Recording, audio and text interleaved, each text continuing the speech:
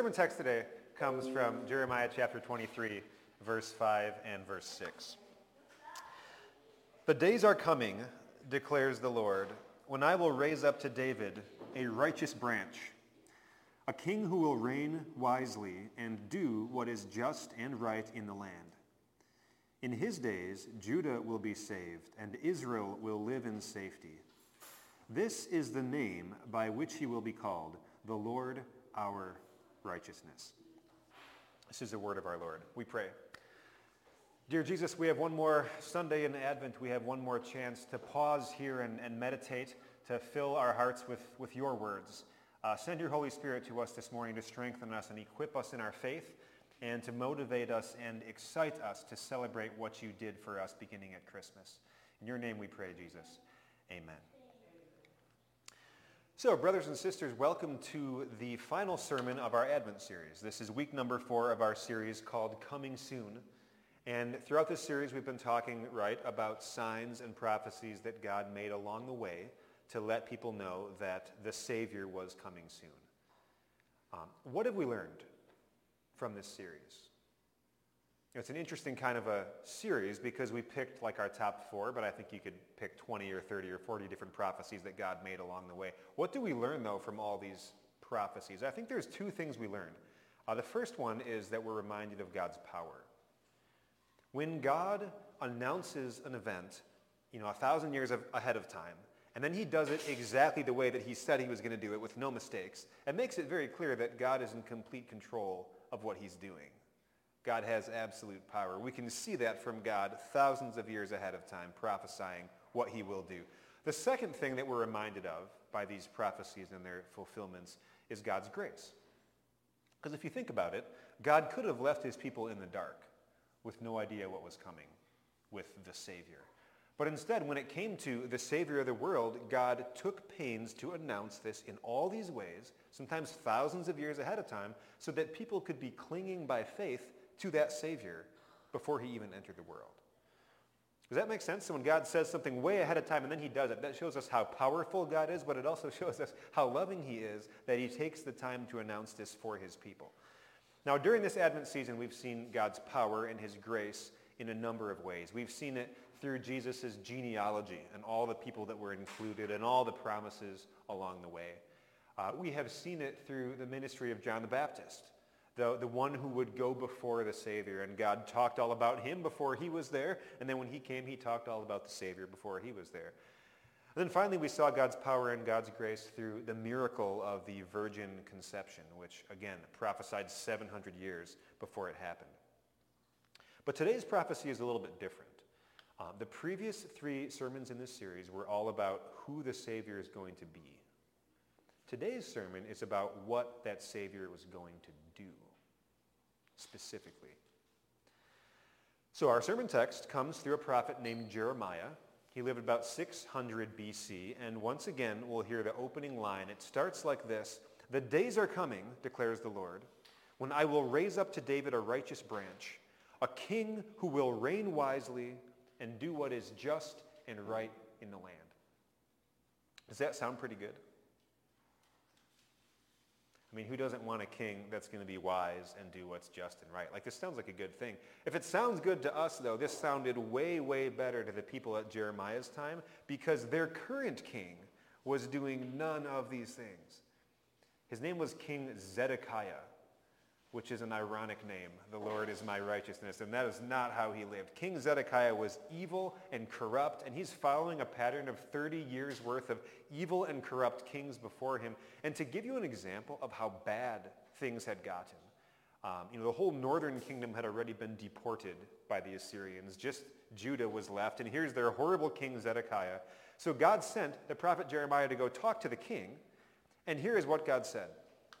Go down to the palace. By the way, this is right before our sermon text, exact same time. Go to the palace of the king and proclaim this message there. Hear the word of the Lord to you, King of Judah, you the one who sits on David's throne, and you, your officials, and your people who come through these gates. This is what the Lord says. Do what is just and right.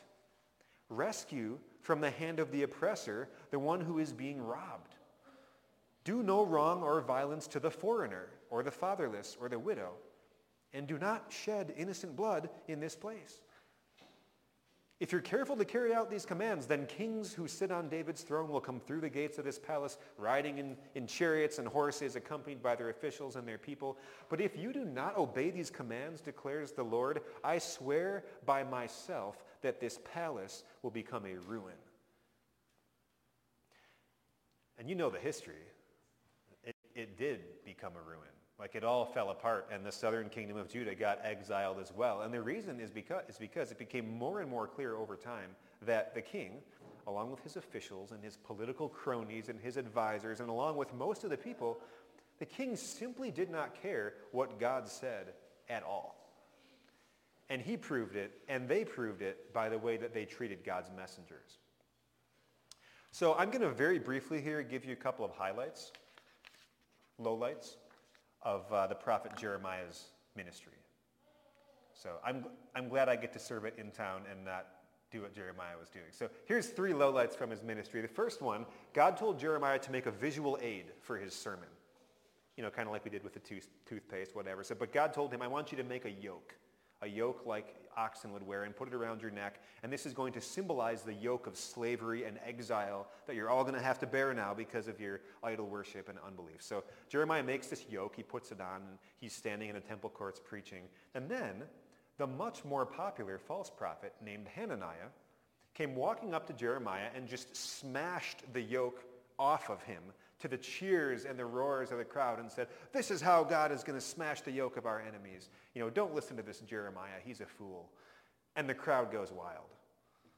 So, I mean, this is like if you guys rush and kick over the podium and don't listen to this guy. So, I mean, how much more clearly could you show that you just have absolutely no respect for God's prophet at all? They're like, get him out of here. We want to listen to Hananiah. We like his words better. Second lowlight from Jeremiah's ministry on a different day. This one bothers me just thinking about it. All right, God told Jeremiah to write down the past 20 plus years of his prophecy all at once for the people to hear and for the king to read.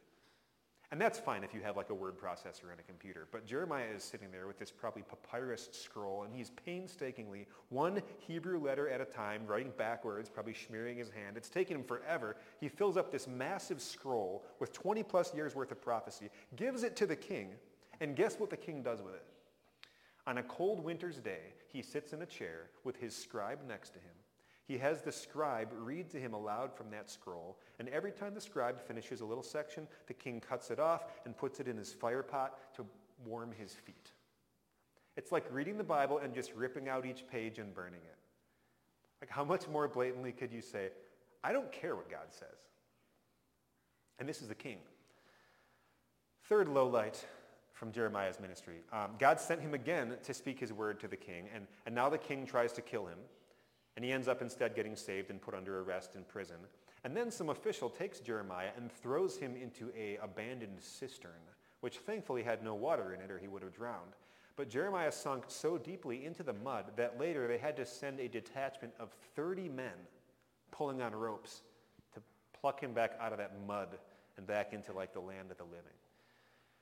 So, all of which goes to say, there were some serious problems in Judah at the time of our sermon text, and it was way more than just financial corruption or oppression of the fatherless and widow or mistreatment of foreigners.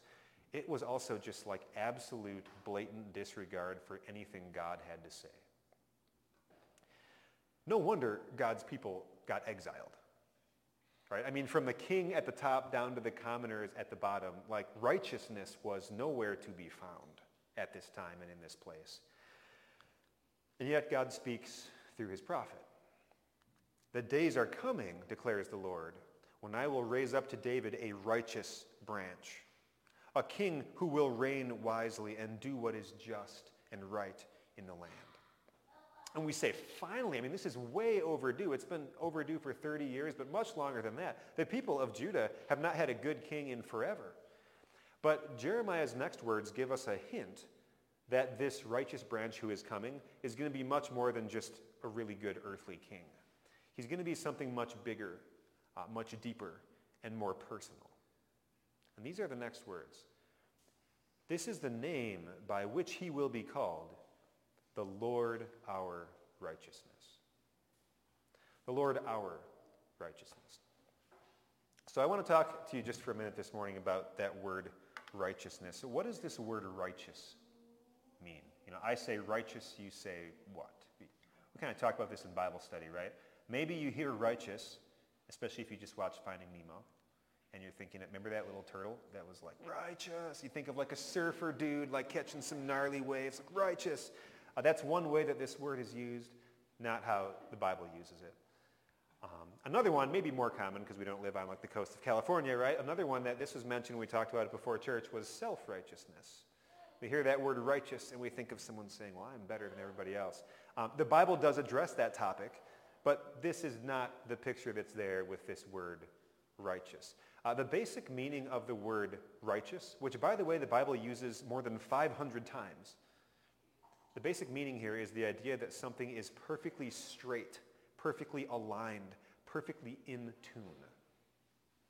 So imagine, for example, that you're trying to draw a straight line. If you don't have a ruler, like no matter how good of a job you do, even if you're standing up drawing on the wall, like it's going to eventually start to waver and curve. But if you have a ruler or a straight edge like this, it aligns your line perfectly. So that's kind of like righteousness, perfectly aligned. We talked about a right angle, right? It's exactly 90 degrees. It's right. It's correct. Another way of thinking about this would be, imagine that you're tuning a musical instrument. Do we have any band orchestra folks here? I wish I was you guys. I respect you guys. So what is this? It's a tuning fork. And it's specifically designed to, vibrate at this exact way so that it produces a constant pitch. Usually it's the note A. And you could use a tuning fork to tune up, I think it's usually the oboe. And then the oboe plays an A and everybody tunes into it. So they're all tuned into this one perfectly clear pitch that's, right on the money.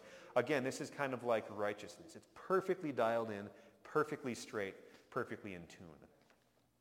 So with these kinds of pictures in mind then, how does the Bible use this word? Well, it makes sense that the Bible would describe God as being righteous because he's perfect and he's holy and he's pure. And it makes sense that the Bible would even describe God as the righteous judge. Because if something is perfectly right and correct, then that's the standard by which everything else is measured. It also makes sense that the Bible would describe human beings as being unrighteous. And Paul said that in our second reading. He said, there is no one righteous, not even one, because all have sinned and fall short of the glory of God. So God is righteous, this perfect moral standard. Human beings are unrighteous. We're twisted, we're corrupt, we're fallen. And these are not particularly novel concepts, are they? I think we know that there's kind of this gap between people and God. I think just about every religion in the world, you could make the argument, is really trying to deal with this problem. God is righteous and we are not. So how can we get ourselves connected to God?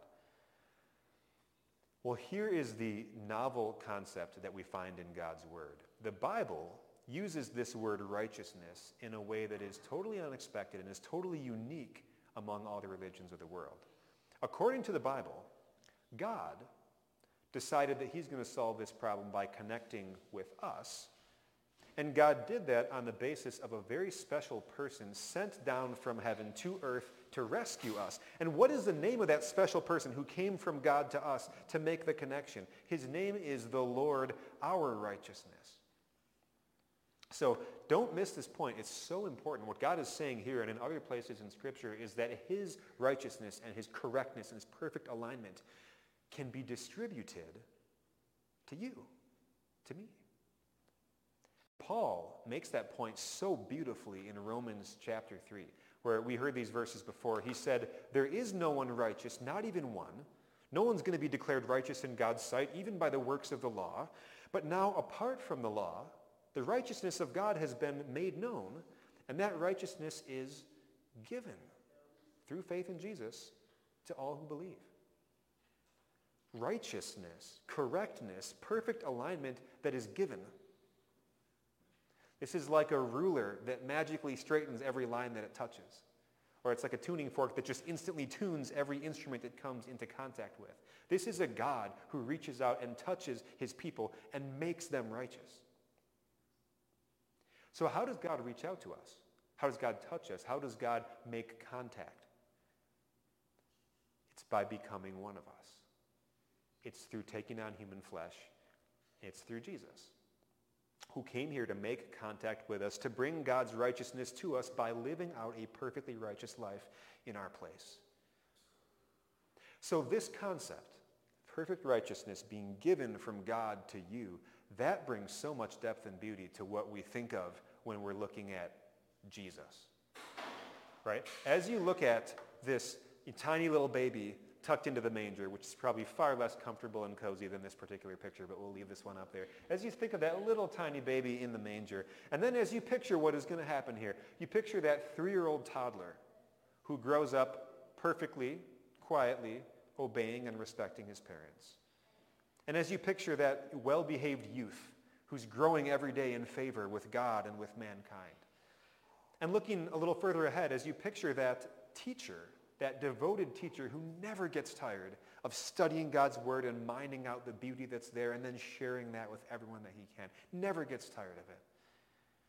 As you picture that miracle worker who will stay up all day and all night healing the sick and helping people who are hurting and pouring out his love, because this is just what he has to do for every last person to the point of exhaustion.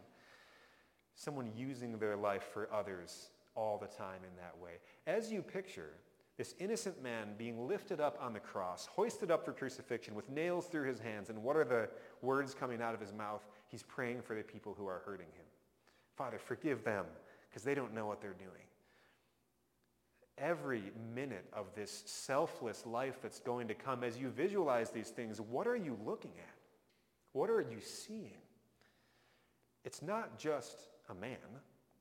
It's not just the Son of God. It's your righteousness. It's the only perfectly selfless, loving life, God-fearing life without a mistake that has ever been lived in the entire history of the world. It's a life that's perfectly straight, perfectly aligned, perfectly tuned, and it's being lived as God's gift for you. This is the name by which he will be called, the Lord, your righteousness. Merry Christmas. Right? So along with this righteousness then comes other gifts of God as well. Because remember what else Jeremiah said, kind of circling back to the beginning. What else did he say about this promised king who was coming?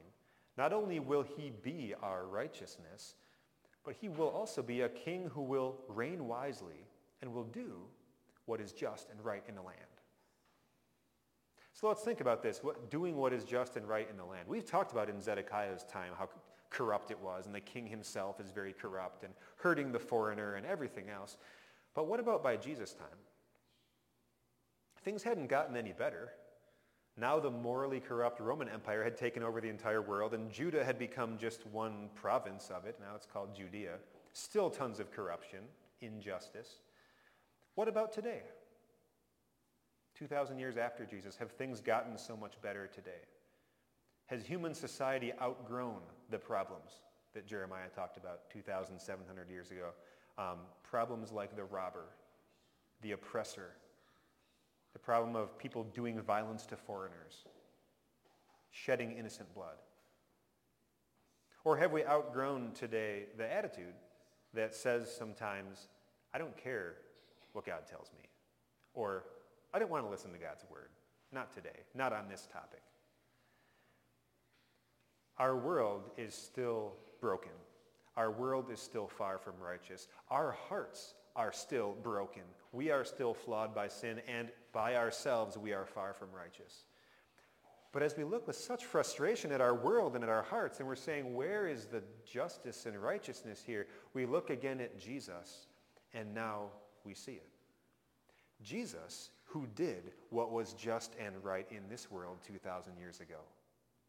And Jesus, who works through us to do what is just and right in this world today.